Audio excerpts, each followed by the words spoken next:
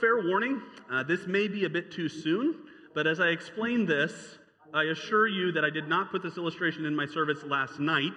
It was earlier in the week, okay? But have you ever found yourself watching a football game, bear with me, and wondering why the coach keeps calling the same ineffective play over and over again? Like I said, Thursday, not last night.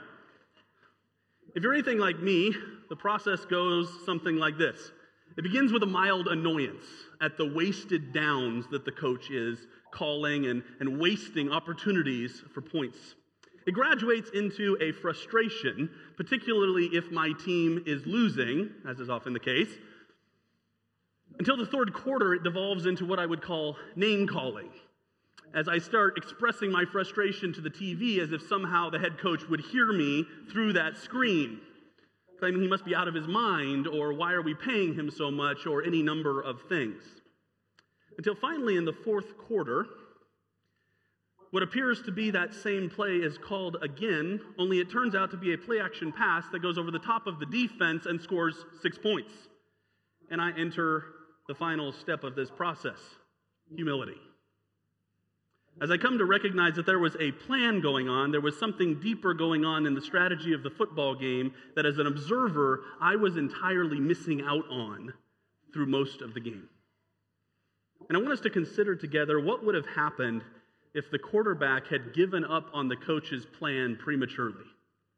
If he had refused to run the play that the coach called, or had chosen instead to call an audible rather than submitting to the strategy that his coach had for his team. That would be much like relying on human means rather than God-given means to accomplish spiritual purposes in this world.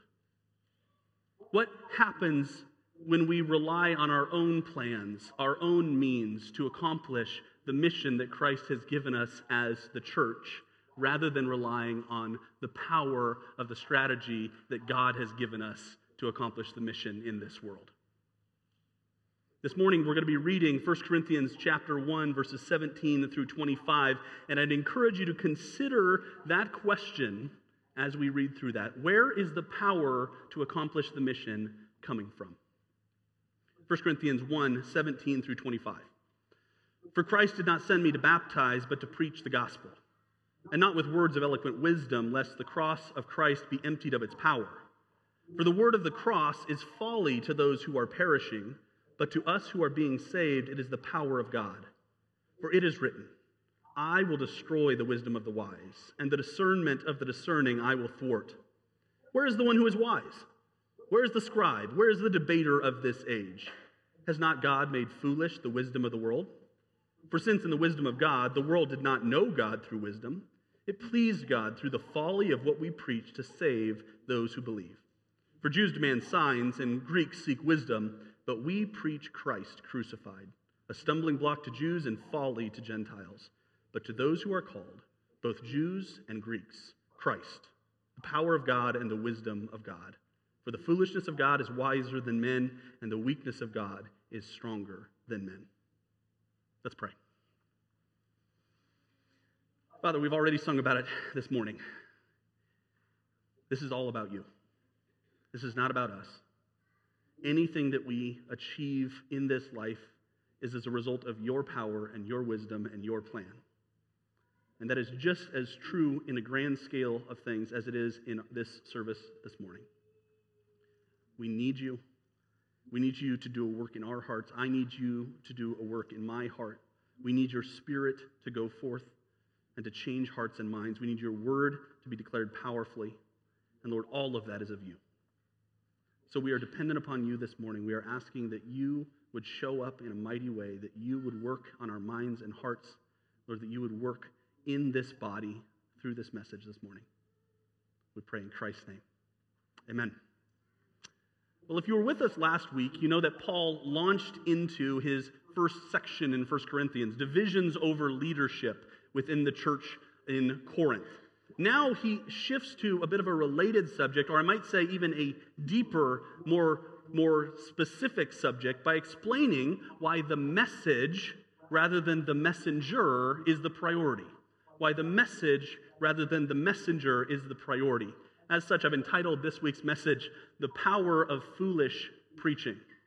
The power of foolish preaching. It breaks down like this. As I mentioned last week, we talked about verse 17 briefly, but we're going to go back through that here and take a deeper look here this morning. Verse 17, we're going to see how we preach. How are we called to preach? Verse 18 through 21, we're going to see why we preach. What are we seeking to accomplish? What is the goal of our preaching? And lastly, verses 22 through 25, we are going to see what we preach. What is the message and the heart of what we proclaim? But first we have to address briefly what we're even talking about. We see how we preach in verse 17. I'm going to read it again. For Christ did not send me to baptize, but to preach the gospel, and not with words of eloquent wisdom, lest the cross of Christ be emptied of its power. We talked last week how Paul was called to preach. But what is this preaching? What are we talking about here together this morning?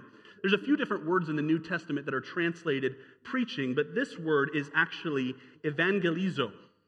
Evangelizo. And does that word sound familiar to anyone? We have the word evangelize.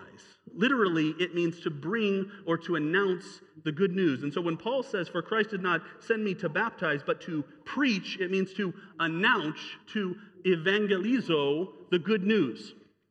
Now bear with me, I'm going to take a bit of a tangent here this morning, but I promise it's going to come back around and it's going to make sense when we get back to it. Who is called to this task?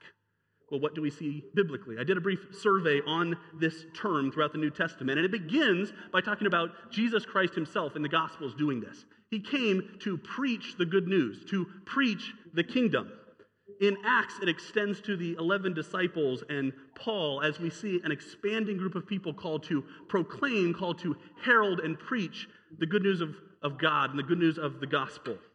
And then in Romans 10, we find a really interesting thing.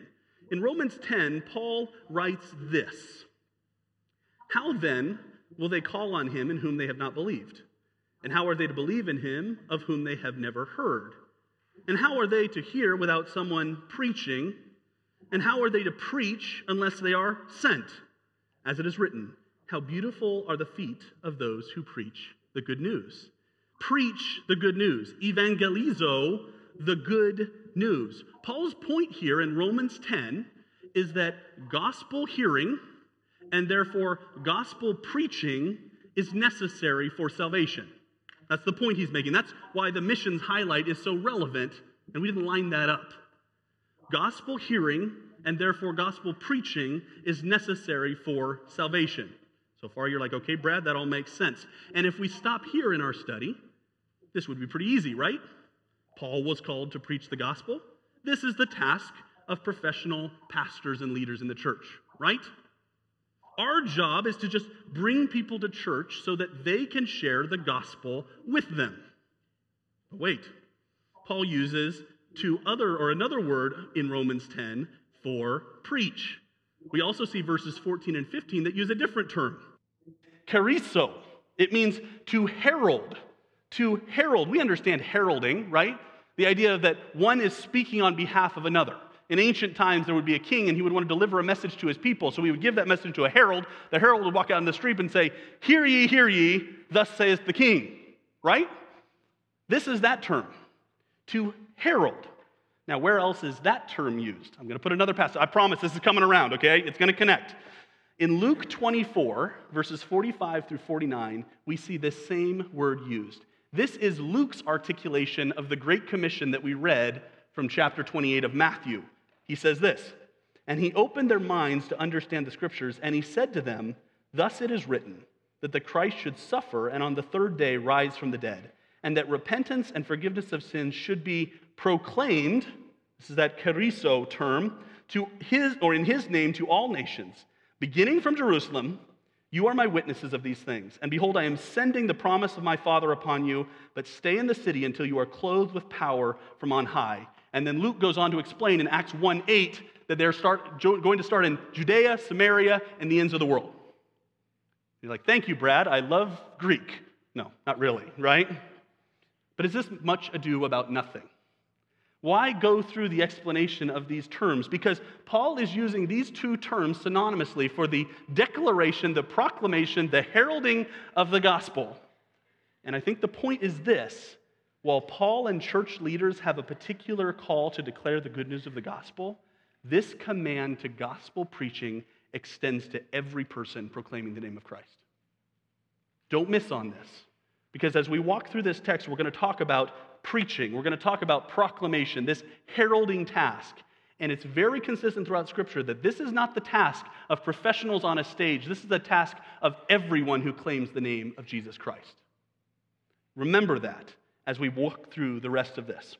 Okay, so go back to 1 Corinthians, right? From there, he goes on to detail two things about how we are to preach. We talked about these last week, but I want to look at them in a little more depth. First, he says we are to preach simply. For Christ did not send me to baptize, but to preach the gospel, not with words of eloquent wisdom. What this does not mean is that preachers and all of us in our evangelism are supposed to be as boring as is humanly possible. Some preachers need to hear that, okay? You're like, Brad, you maybe need to hear that. What it does mean is that we are not reliant on our charisma, our eloquence, our brilliance, or any other human ability to accomplish the purpose and the goal God has set before us. We are not reliant on our own ability. Because it's all too common today for people to look at the modern church and to say, it's a little outdated. This message, it needs an update. It's not connecting well with people. It's not connecting with the audience. Let me figure out how to put it in my own words in a way that's going to help compel people more convincingly. And so we have a tendency to want to change the message to make it seem more effective. We want to change God's strategy by putting our own play into play. But we're not the coach. We're heralds. And as gospel heralds, our job isn't to showcase ourselves and our own wisdom, but to get out of the way of his message. To get out of the way of his message. So we preach the gospel simply. Secondly, we preach the gospel powerfully. He goes on to say, we don't preach with words of eloquent wisdom, lest the cross of Christ be emptied of its power. There is a kind of preaching, there is a kind of sharing that on the surface sounds good and would seem to reform people's lives or change their behavior, but it is ultimately empty of real power because it is devoid of the cross of Christ. There are speakers that proclaim words that sound really good and really wise and maybe on the surface appear to change people's behavior and action, but it's not the gospel. It doesn't have the power of the cross behind it. We never deviate from the gospel. We let the word of God do the work of God. So how do we preach? What is Paul's point here? What is the goal of our methodology for preaching? I would say this is his point. We preach dependently, displaying God's total sovereignty. We preach dependently, displaying God's total sovereignty. That's because we're dependent upon simple preaching to change hearts. Even what Paul later on here would say, our own foolish words in the wisdom of man. We're dependent upon prayer to do anything in this life. In our own strength, we're incapable of accomplishing anything of eternal significance. Ultimately, we're dependent upon God for everything in our preaching of the gospel. So the question I would ask you is, are you dependently preaching the gospel? Are you dependently preaching the gospel? Are you consistently dependent upon God's Spirit and God's power and God's word to do work in the lives of those you're trying to share with?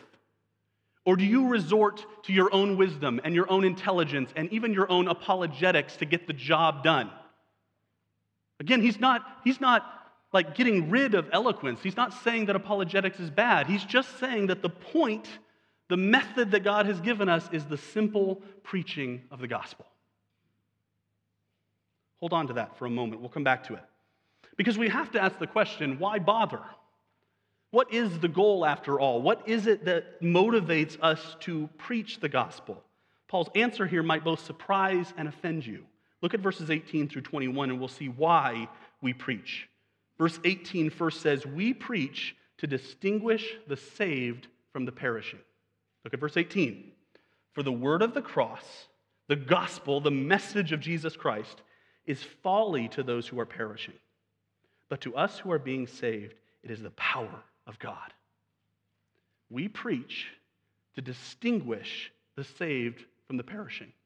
He's saying that as the gospel message goes forth, as we are faithful to declare the gospel message, it will necessarily divide and distinguish people. It's folly to those that are perishing, but it's power of God to those that are being saved. Faithful gospel proclamation will necessarily divide. We have to keep this in mind as we share the gospel with those around us. It will necessarily divide. Every time the human heart comes into contact with the message of the gospel, that heart is either hardened or softened. It is either hardened or softened. I was watching a video the other day that I think is relevant. I don't know how many of you are familiar with kind of like, how many of you are like outdoorsy people or enjoy kind of going out in the backwoods and camping and that sort of thing? One of the things that I find intriguing is there's these things called water purification tablets out there. And if you're out camping, you can use a number of different ways to purify your water so you don't get sick while you're out camping, right? You can put it through a filter, or you can boil it, or you can do any number of things. But for those that are camping and don't have access to good water, or for those in third world countries that don't have access to clean, good water, they have these water purification tablets. And what they do is they fill up this big bag, and it's however many gallons full of water, and they hang it up off a tree or whatever when they're out there, and then they drop a couple of these water purification tablets into the bag. And you look at the bag and you go, it's mucky and it's dirty, and it's got bacteria, and it's got all sorts of things that are going to give you a really bad time later on if you don't do something about this water. But they drop the water purification tablets in, and automatically it begins to separate out the water from the other elements that are in the water. The addition of the element of these tablets separates out everything that would make you sick from everything that is clean and pure in the water. And you can get rid of that element, and then you can go and you can drink the pure water. It's kind of like how the gospel impacts the culture, the gospel impacts the life of a person.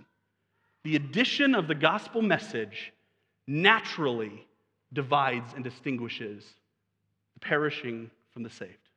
It is one of the byproducts of our gospel proclamation. And I am painfully aware that even as I preach here this morning, that is happening out here today. In your hearts, in your lives, as the gospel message is declared and proclaimed, your heart is either getting harder to that message or it's beginning to show cracks and a softness to the message of the gospel. If you are sitting here this morning and you have been lackadaisical or have saying, I will deal with the gospel and the message of Christ later in my life, that's my parents' thing. That's somebody else's thing. That's neat for some other people. Let me warn you and caution you that as the message of the gospel goes forth, it is doing a work on your heart. The question is, what work is it going to do? Do not leave here this morning without considering what the message means for your heart. The gospel is proclaimed. We preach to distinguish the perishing from the saved. Second, in verse 19 and 20, we see that we preach to destroy human wisdom. I love this. For it is written, I will destroy the wisdom of the wise, and the discernment of the discerning I will thwart. This is such a good reminder for us today, is it not? He quotes from Isaiah 29:14 that emphasizes the futility and the foolishness of human wisdom in comparison to God. The Israelites thought they had all the right means to accomplish what God wanted for them as a people in their own strength. And Isaiah says, I will thwart, or I will destroy the wisdom of the wise, and the discernment of the discerning I will thwart. You think you've got wisdom? God's going to put it to shame. He goes on, and I love these 4 questions, right? Where is the one who is wise? Right? Where's the one that thinks they've got it all figured out? Where is the scribe that has all the right answers? Where is the debater of this age that has all the right philosophy and reasonings? Has God not made the foolishness of man, or the foolish, the wisdom of the world? I love this, right? When standing against God, there is no wise sage. When standing against God, there is no scribe that has all the answers. When standing against God, there is no skillful debater. They're all foolish. Human wisdom is put to shame by faithful gospel proclamation. Faithful gospel proclamation will offend and it will embarrass human wisdom every time. And you'll be shaking your head or nodding your head and saying, yeah, I believe that, Brad. But do we really believe that? Do we really believe that lives will be changed more by our gospel preaching than by our human schemes, by our ministry programming, by our political maneuverings? Do we really believe that faithful gospel proclamation will put to shame the wisdom of this world? I'd encourage you to consider that this morning.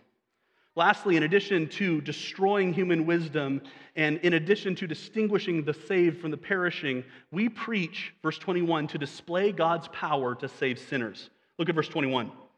For since, in the wisdom of God, the world did not know God through wisdom, it pleased God through the folly of what we preach to save those who believed.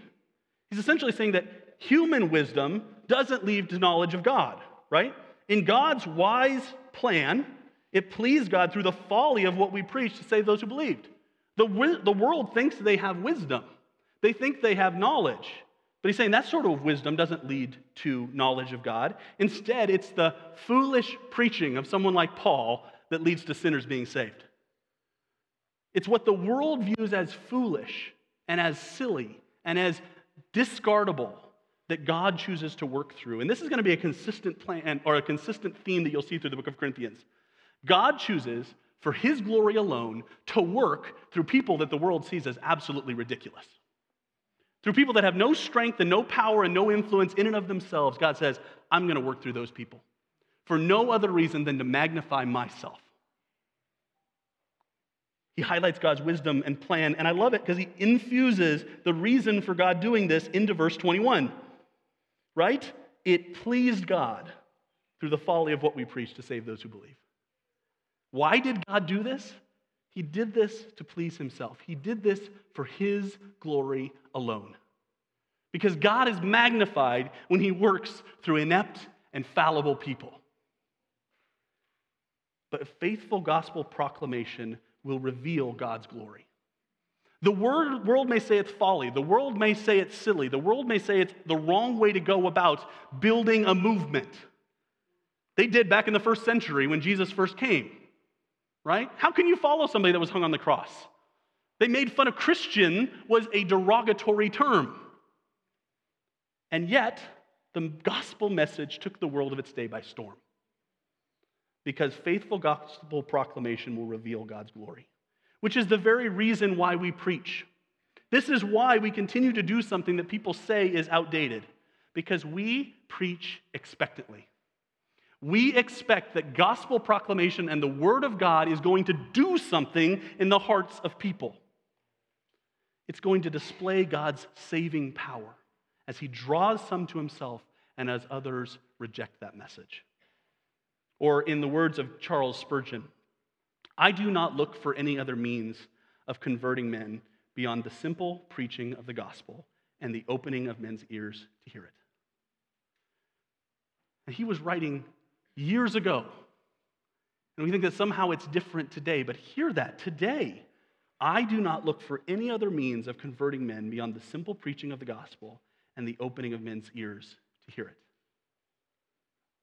We preach expectantly, knowing that the word will do something in the hearts of those that hear it.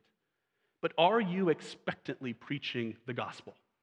When you share the gospel with your friends and neighbors and coworkers and fellow students, do you expect it to do a work in their hearts? Do you share it expecting that something is going to happen? Hold on to that. We're going to come back to that at the end of the message. But that's it for the how.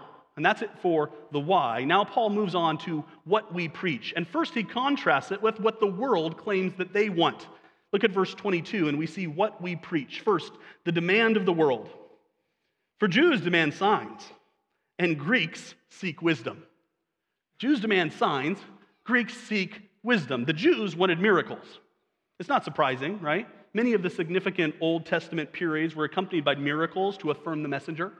We think of people like Moses, Joshua, Elijah, and Elisha. But clearly we know from the New Testament Gospels that the Jews were primarily self-serving in this effort. I encourage you to read John chapter 6, verses 22 through 51 this afternoon. We don't have time to read all the way through the section, but it's an amazing section. It follows immediately after Jesus has fed the 5,000. Christ has come and he has done this incredible miracle, this incredible sign, if you will, by feeding 5,000 people with basically nothing. And he goes away from that experience, and the Jews come back to him and say, I think we need a sign, Jesus, just to affirm your message, right?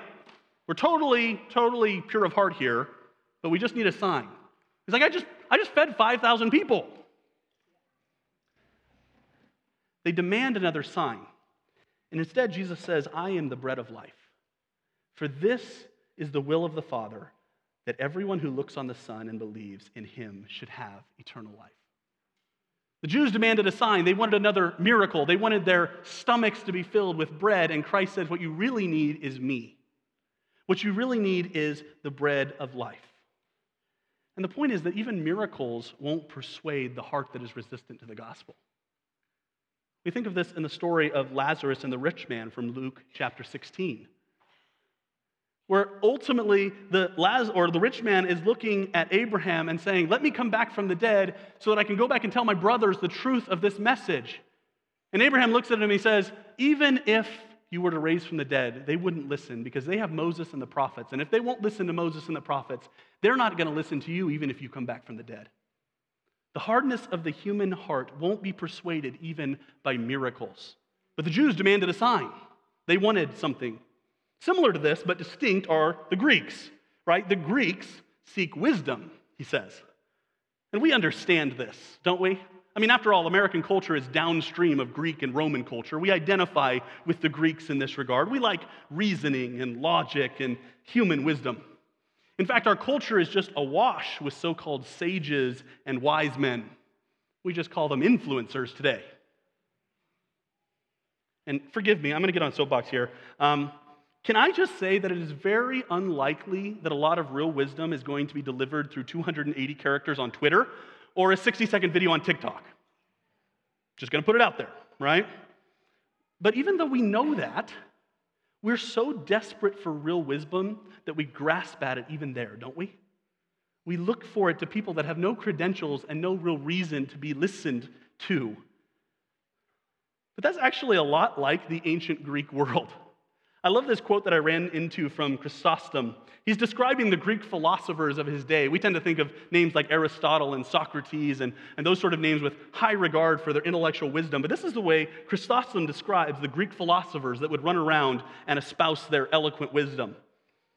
They croak like frogs in a marsh. They are the most wretched of men because, though ignorant, they think themselves wise. They are like peacocks, showing off their reputation and the number of pupils as peacocks do their tails. And we laugh.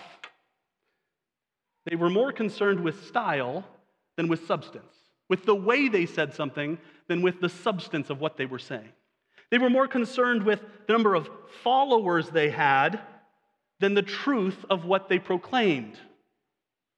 Tell me that doesn't sound like us in our culture. Seeking after human wisdom, more concerned with the number of followers that like our message than the actual truth and substance of what we are saying. And as a result, both the Jews and the Greeks respond naturally in their flesh to the gospel. Look at verse 23 and 24. We read this. But we preach Christ. We'll come right back to that in a moment. A stumbling block to Jews and folly to Gentiles. A stumbling block to Jews and folly to Gentiles. The Jews wanted a sign. They wanted a miracle. And so they stumble over the person and work of Christ because he doesn't meet them in their expectations. The Greeks, in their human wisdom, they want wisdom. They want the truth, right? Or so they claim, but they find the message of the gospel to be folly and foolishness. Just like us in our world, the natural response of the human man is to look at the message of the gospel and say, that is ridiculous. In your conversations with people, or maybe in your own heart, have you found yourself going, I just need something miraculous to prove to me this message?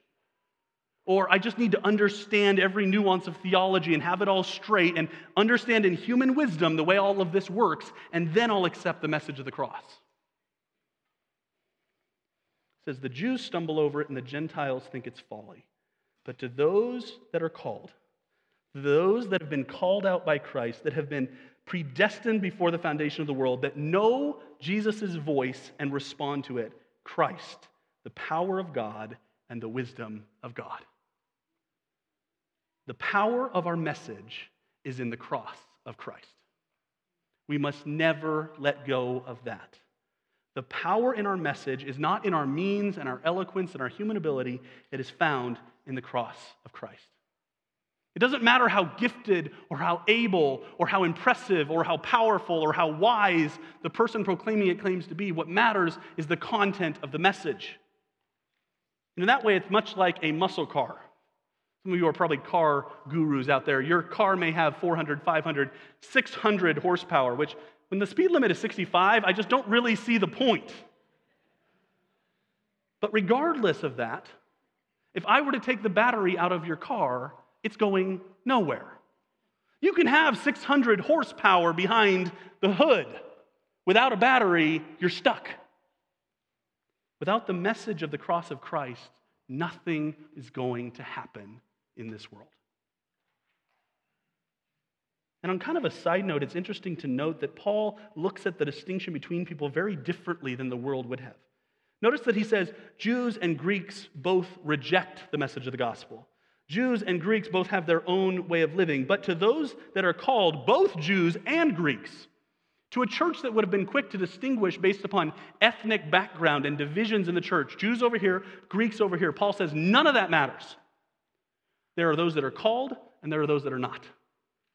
There is a unifying effect when remembering that we all stand the same before Christ. And then I love his principle here in verse 25.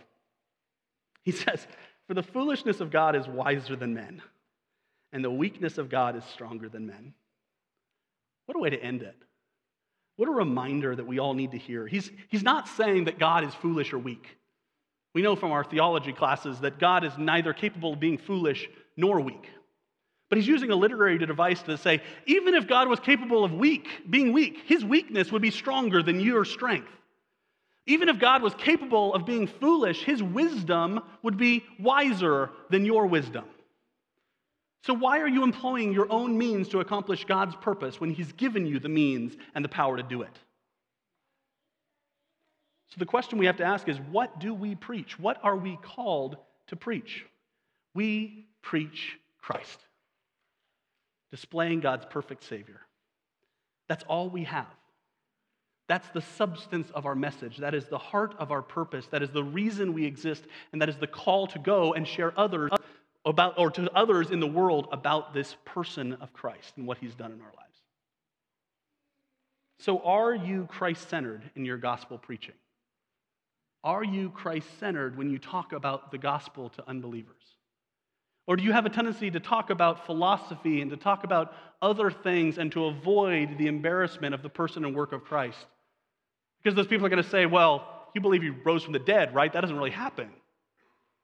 Or that's just foolishness to think that grace is the way you achieve holiness and a relationship with God. Are you Christ-centered in your gospel preaching?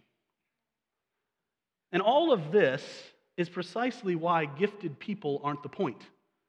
Last week he says, you follow Paul, you follow Apollos, you follow Cephas. It's not the man. It's not the messenger. It's the message. It's the point. And as a result, we preach dependently because everything we do is entirely reliant upon God working in and through us. We preach expectantly, thinking something is going to happen when I declare this gospel message in the heart of those that are hearing it. And most importantly, we preach Christ, the person and work of Christ as the message that has the power to transform hearts and minds. Which leads us to our key point for this week. And if you're new to the church, if you started attending recently, let me explain what's going on here. When we started handing out some booklets to the children here in the church service, we had some booklets that would help them take notes during the service. And I started preaching totally oblivious to there being a section in the booklets that said key point. And as a result, some of the children said, Brad, there's a section here, and we have no idea what we're supposed to put in that section. I said, I should probably have a key point. So if you're new, this is the key point. This is the one thing that if you forget everything else I've said, if you've been sleeping for the last 35 minutes, remember this. Though it is foolish to the world, we preach the cross of Christ to save sinners. That's what does the work. Why we preach is to save sinners because we expect something to happen. How we preach is dependent upon God because we don't have the strength in our own power. And we preach the center of our message, the reason for our existence, is the cross of Christ because that is the only thing that will save sinners. But I fear that even as I say that, for many of us, the problem isn't really so much how we're preaching the gospel as it is if we are preaching the gospel at all, right? And this is the natural time that in most Sunday school classes or messages, the point would be to make everyone feel really, really bad and guilty so that they go out and share Jesus with somebody before they get home. But let me flip this around a bit. Because we know we are to preach the gospel dependently, we know we are to preach the gospel expectantly, and we know we are to preach Christ. But let me just suggest to you that if you are like all the rest of us as believers and you struggle at times to share the gospel with those around you, you may struggle to share the gospel because you're not dependent upon Christ. Even Paul himself in other New Testament books would ask that people would pray that he would have the boldness to share the truth of the gospel. This apostle of Christ that proclaimed the gospel around the known world asked that God would give him the boldness to share because he suffered from being scared and anxious to share the gospel with others. And so I would wager that if you find yourself struggling to share the gospel, it may be because you don't realize you're dependent upon God for the strength to do it anyway. Do you pray for opportunities to share the gospel? Do you pray that God would give you the boldness in the moment when you feel the leading of the Spirit to say something? Or possibly, you struggle to share the gospel because you're not expectant. Maybe you've experienced times in your life that you're like, I shared the gospel with somebody and all I got was ridicule. Nothing happened. Nothing changed. So as I go into it and I share, what's the point? Because I haven't seen it change somebody's heart. The truth of God's word is that the message of the gospel is going to go forth in power. It's going to change hearts, but you don't get to control what effect it's going to have on that heart. And so if you struggle to share the gospel, it may be because you're not expecting anything to happen. And you need to be reminded by the word of God that the word of God and the gospel message changes lives. Remember what changed your heart and your life when you were first saved. Finally, if you struggle to share the gospel, it may be because you're not Christ-centered in your life. Because you don't have a personal relationship with Christ. Or because you're not walking with him day in and day out. If your life doesn't revolve around Christ, if your life and your mind isn't focused on Christ, you're going to have a very difficult time sharing out of your enthusiasm for Christ with others. We as people naturally worship things. If we love a product, we share it with our friends and neighbors. If we love a person, we express it to them. Maybe us men a little more often than we should, right? Okay? If we are worshipers and are enthusiastic about something, we will share it with others. If you struggle to share about Christ with others, it may be that you're not Christ-centered yourself. I'd encourage you to consider these things, because a lot of times we find ourselves struggling to share the gospel, and we think it's just a matter of, I just need the right tool, I just need the right method, I just need the right tactic.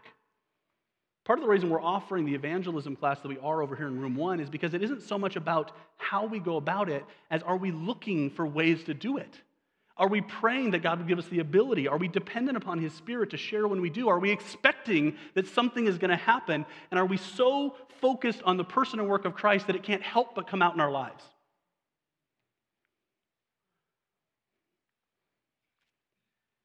So ask yourselves, am I dependent? Am I expectant? And am I focused on Christ? I want to wrap up this message this morning where we started, with Romans 1:16. I asked Troy to include that in service order because I think this message, this verse, so well articulates what our goal should be here. Paul writes in Romans 1, verse 16, "For I am not ashamed of the gospel. For it is the power of God for salvation to everyone who believes, to the Jew first and also the Greek." Are you ashamed of the gospel? Do you believe it is the power of God for salvation for everyone who believes. Let's pray.